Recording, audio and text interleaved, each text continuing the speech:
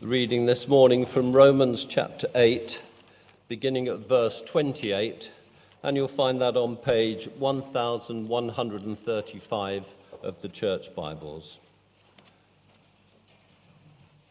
Page 1135, Romans chapter 8, and beginning at verse 28.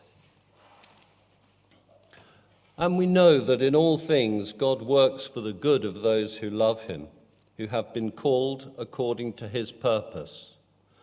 For those God foreknew, he also predestined to be conformed to the likeness of his Son, that he might be the firstborn among many brothers. And those he predestined, he also called. Those he called, he also justified. Those he justified, he also glorified. What then shall we say in response to this? If God is for us, who can be against us? He who did not spare his own Son, but gave him up for us all, how will he not also, along with him, graciously give us all things? Who will bring any charge against those whom God has chosen? It is God who justifies. Who is he that condemns? Christ Jesus, who died, more than that, who was raised to life, is at the right hand of God and is also interceding for us. Who shall separate us from the love of Christ? Shall trouble or hardship or persecution or famine or nakedness or danger or sword? As it is written, for your sake we face death all day long. We are considered as sheep to be slaughtered. No, in all these things we are more than conquerors through him who loved us. For I am convinced that neither death nor life, neither angels nor demons, neither the present nor the future, nor any powers, neither height nor depth, nor anything else in all creation will be able to separate us from the love of God that is in Christ Jesus our Lord. Good. Well, keep that passage open before us. They do, not only are they the climax to Romans 1 to 8, but they also contain some of the parts of the Bible that we turn to, particularly in times of need.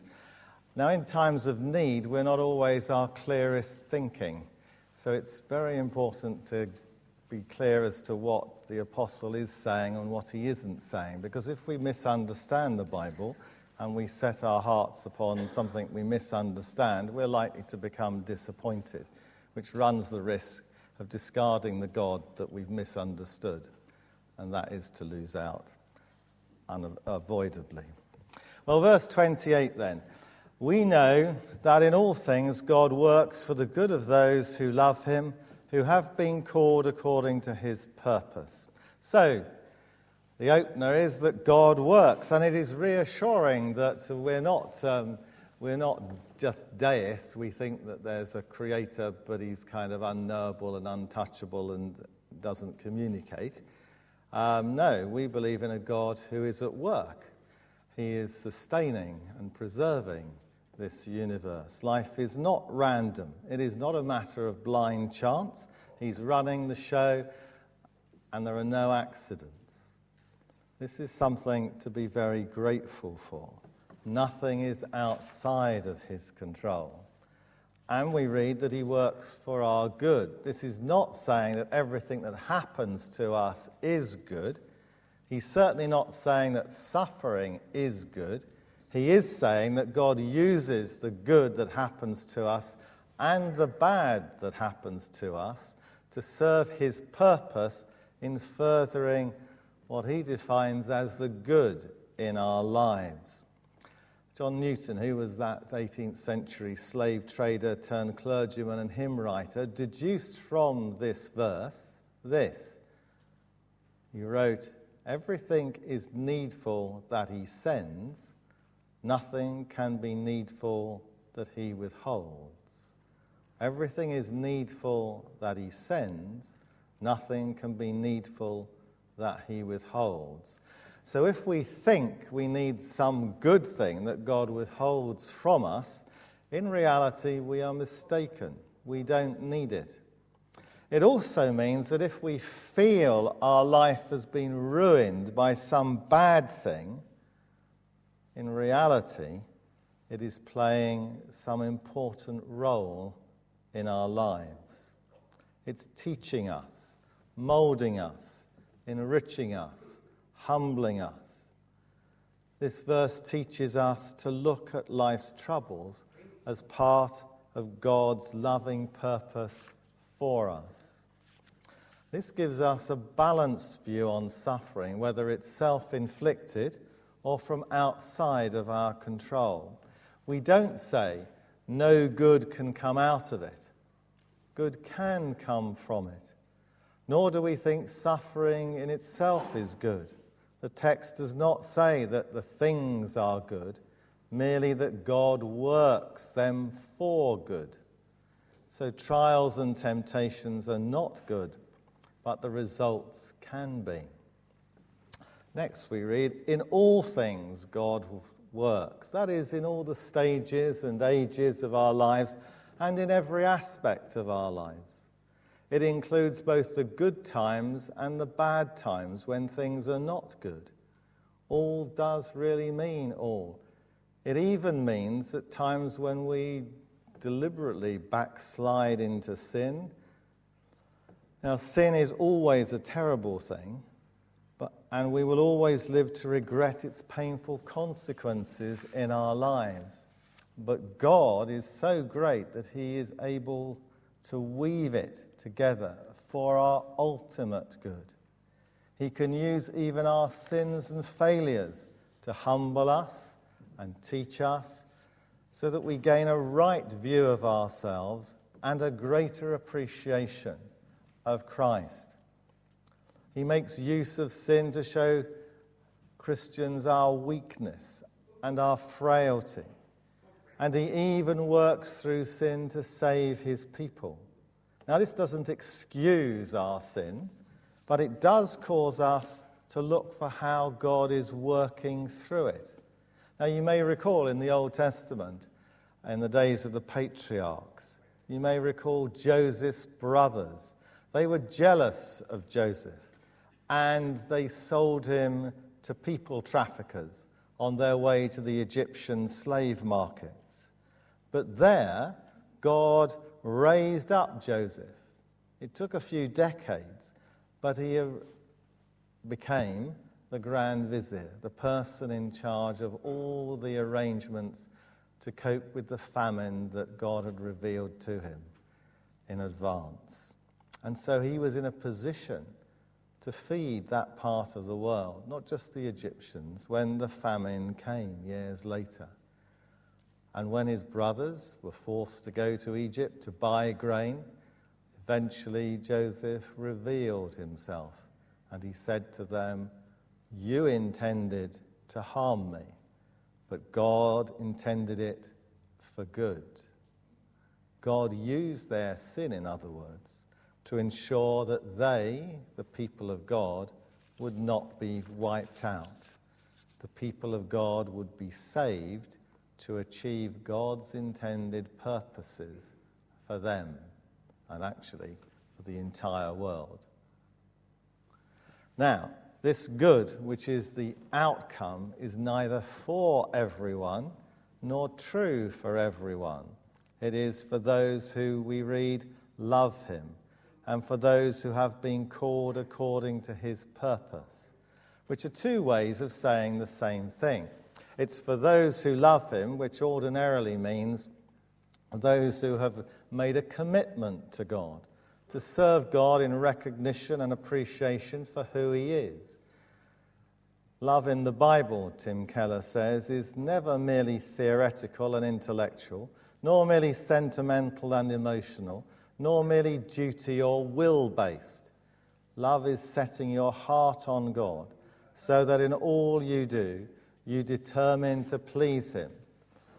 Dr. Martin Lloyd-Jones comments on this passage. He says, "I believe that Paul has special reason for for using the term love rather than the term believing at this point. One of the best ways whereby we can decide immediately if we love God or not is our reaction to adversity. There are many people who, when trials and tribulations arise, they give up. They feel they have been let down. You see, if you love God for who he is in himself, you make a commitment and you endure the difficulty.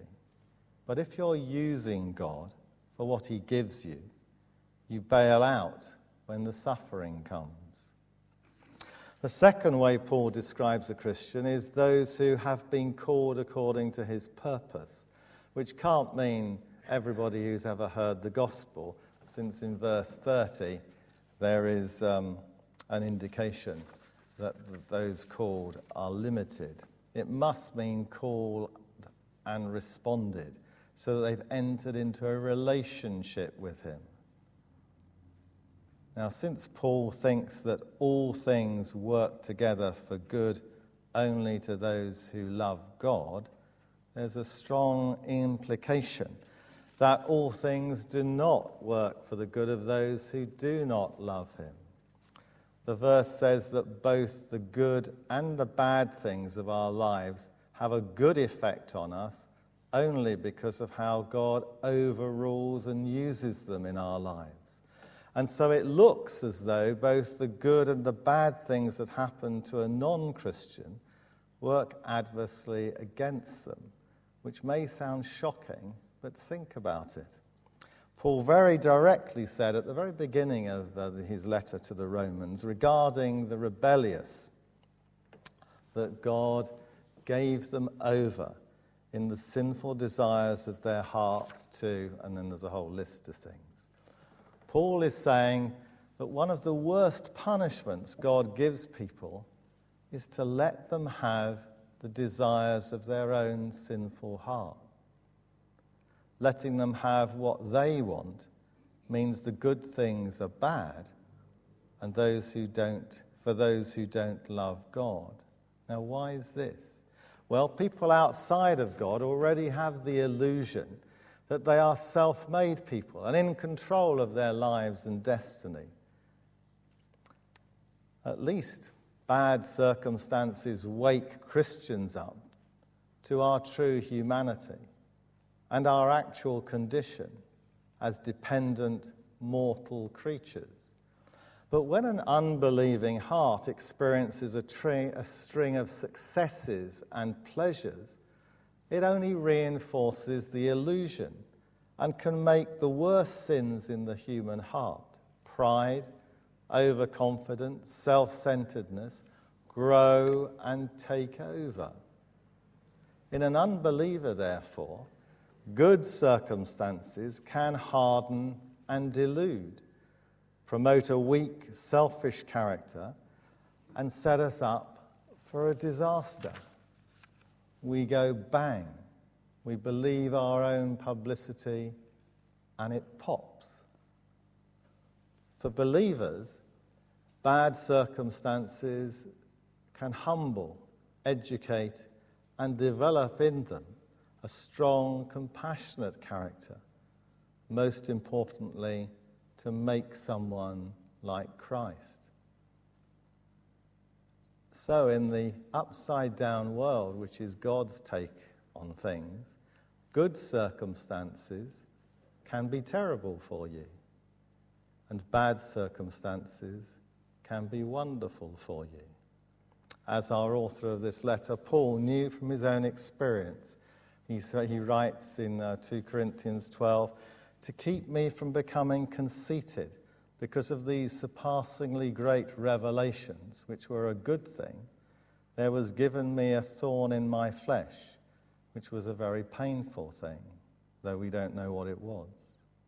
So what makes a life good is not a particular set of circumstances, but how our heart, the essential us, interacts with them.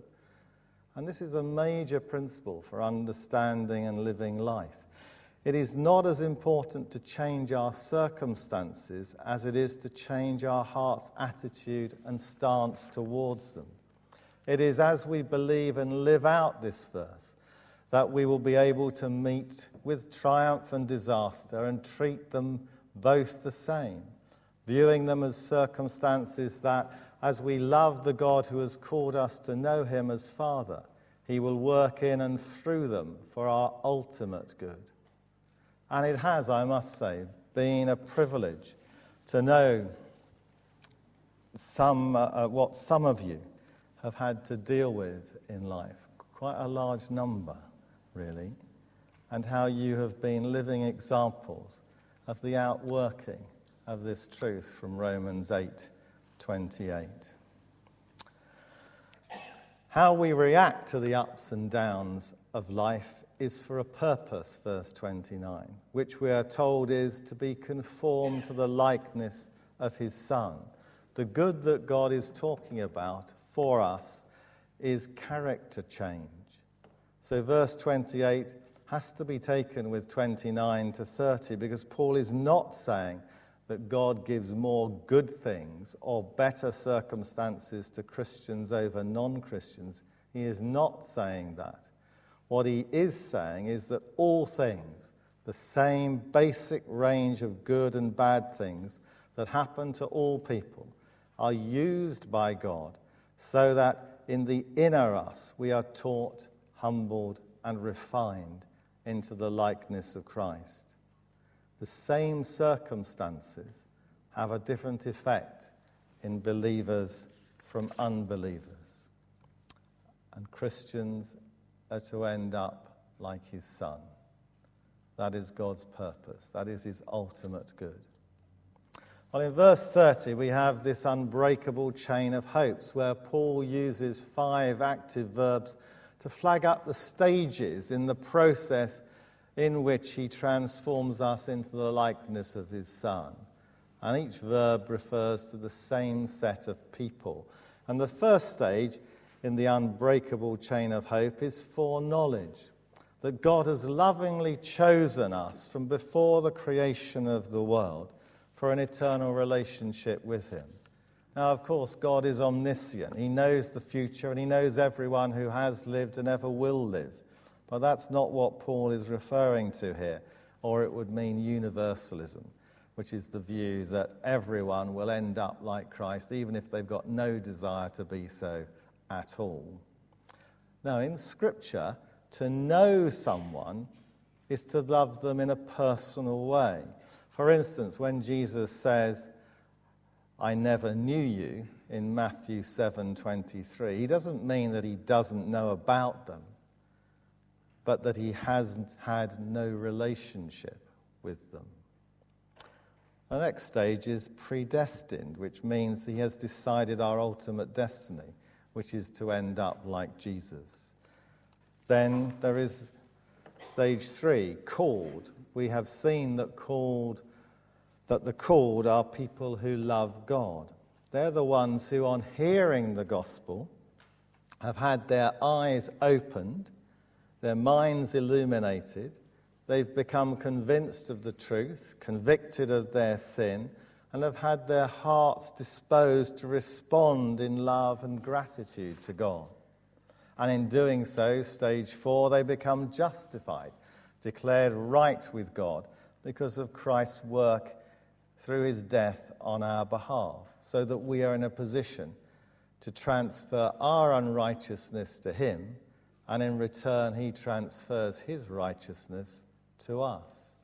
And then the end, stage 5, glorified, to have sin eradicated and to be made perfect in body and soul.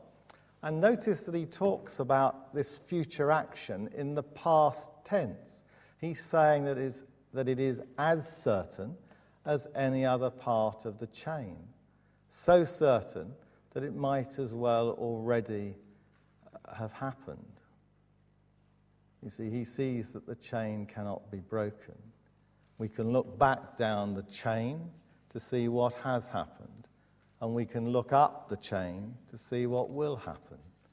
Those God foreknew, he predestined. Those he predestined, he called. Those he called, he justified. Those he justified, he glorified. So from before time, in time and beyond time, God's been at work. He is at work and he will be at work, transforming us to be like his original Son.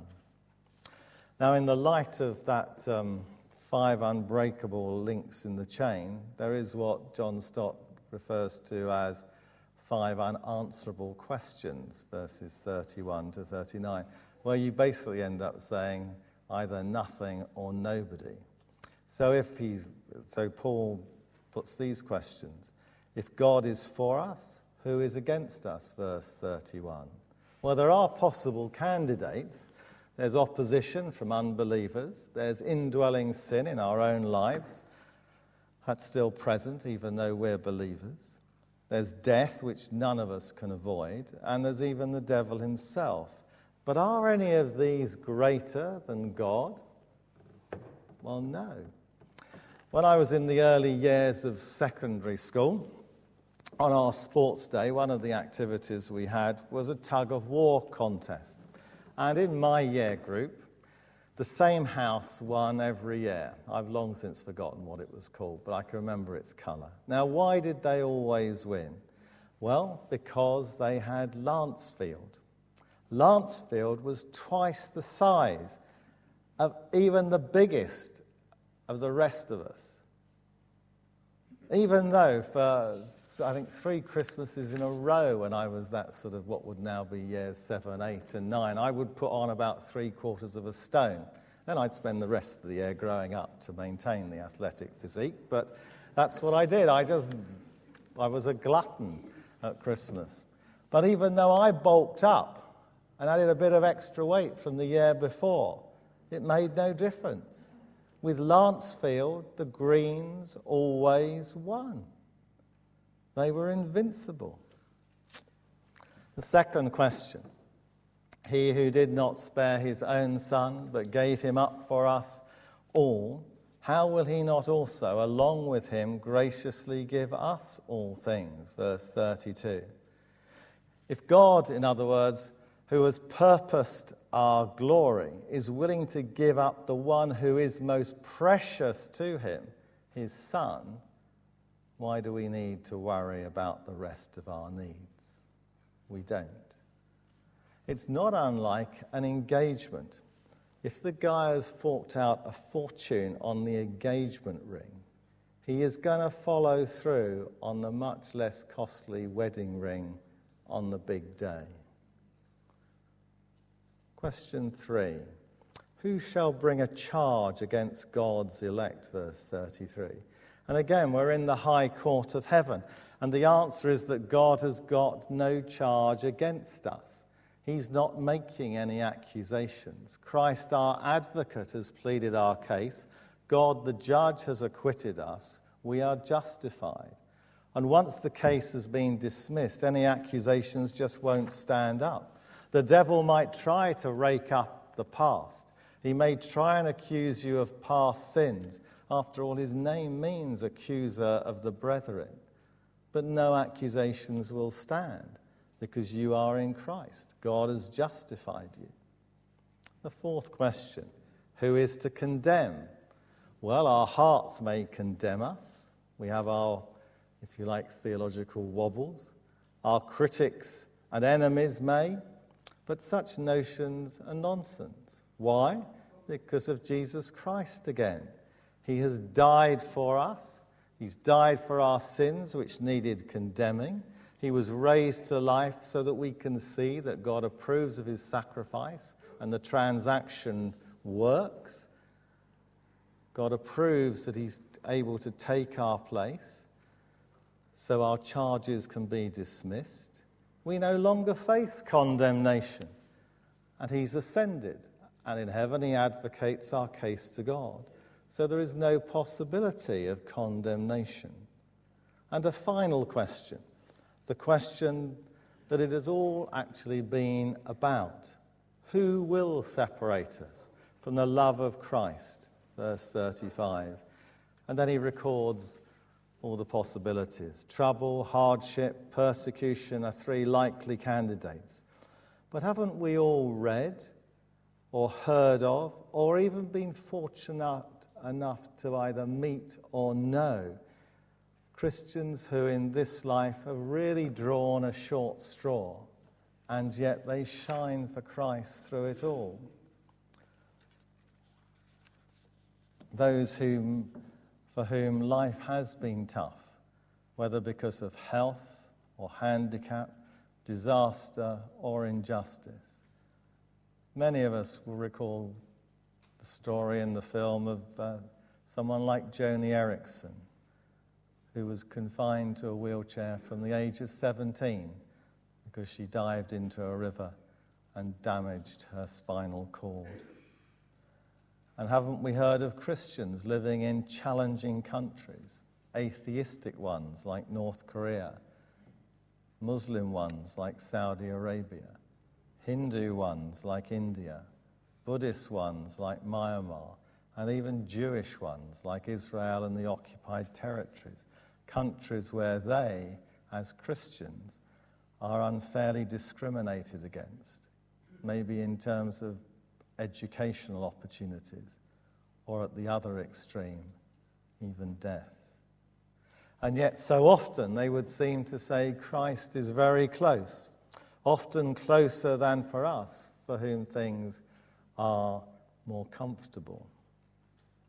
Famine and poverty are not seen as barriers to Christ.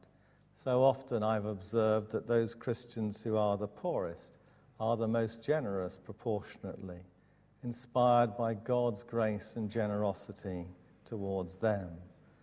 And then danger. Can that separate?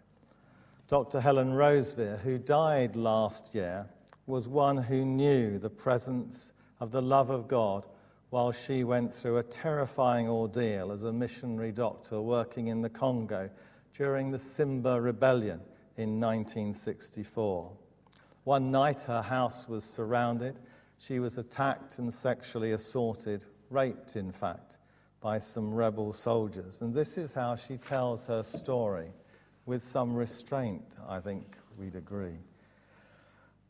She writes, the soldiers came. Naked beams of light stabbed the night, and I was alone. They found me, dragged me to my feet, struck me over the head and shoulders, flung me on the ground, kicked me, dragged me to my feet, only to strike me again. Suddenly, Christ was with me. No vision, no voice, but his very real presence. I screamed in pain, humiliation, fear above all. Fear mingled with pain. Yet at the same moment, an intense sense of peace, a strange, deep joy as he, God, took over from me. Such a mixture of emotions. Perhaps it can make no sense to others, and yet he was real, vital, vibrant, and real to me.